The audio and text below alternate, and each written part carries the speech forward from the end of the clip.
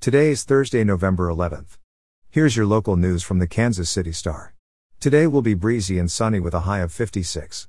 Here's today's top story. Attorneys general in Missouri and Kansas are suing to stop the federal government from mandating COVID-19 vaccinations for most healthcare workers, opening a new front in their growing legal war against federal rules issued by President Joe Biden.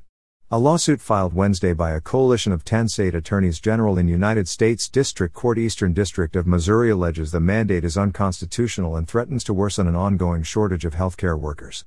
The challenge is one of several launched by Missouri Attorney General Eric Schmitt and Kansas Attorney General Derek Schmidt, both Republicans seeking higher office, in recent weeks.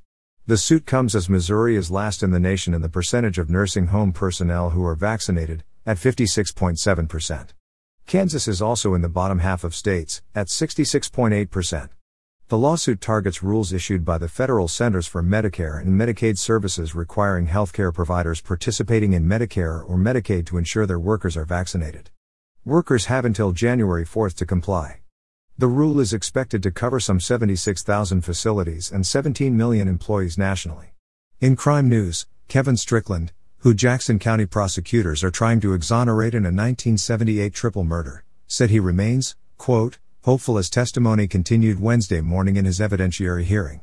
Strickland, 62, made the brief comment to reporters as an officer pushed him in his wheelchair to the courtroom just before the third day of the hearing, during which prosecutors are trying to prove he is innocent in the April 25, 1978, killings. Jackson County Executive Frank White Jr. was among those who sat through testimony Wednesday morning. He said he supports prosecutor Jean Peters Baker's efforts to free Strickland, calling the hearing a, quote, historic event. Baker's team has been facing off in court with the Missouri Attorney General's office, which contends Strickland is guilty. Baker's office rested their case Tuesday after calling about a dozen witnesses to the stand, including the mother, sister and daughter of the eyewitness who said she recanted her testimony. Strickland's attorneys only called one witness, memory expert Nancy Franklin, an emeritus professor in psychology at Stony Brook University, who on Tuesday called the lone eyewitness identification of Strickland in the case, quote, extremely unreliable. The AG's office started calling witnesses Wednesday.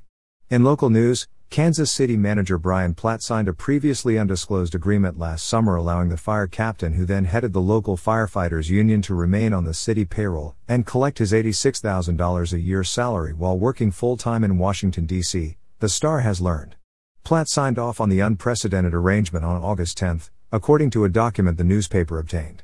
It also exempts Tim DuPont from the city's residency rules while earning more than $150,000 annually from his new job as the International Association of Firefighters Director of Political Action at the union's Washington headquarters. The document, known as a side letter, amends the 3-year labor contract between Kansas City and Firefighters Local 42 approved by the City Council in June.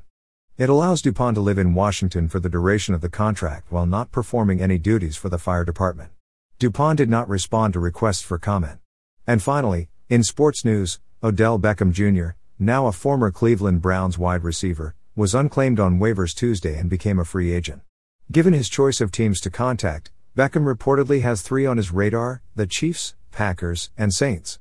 That's according to ESPN's Diana Rossini. Mike Garofalo of the NFL Network reported Beckham would be open to a 1-year contract, in addition to a multi-year deal. According to the NFLPA's figures, the Chiefs have a little more than $2 million in cap room. So perhaps a deal would be possible for Beckham, who has had 5 seasons with 1,000 or more receiving yards in his 8-year career with the Browns and Giants. You're listening to stories from the Kansas City Star. Find us at kansascity.com to read more about these stories and others.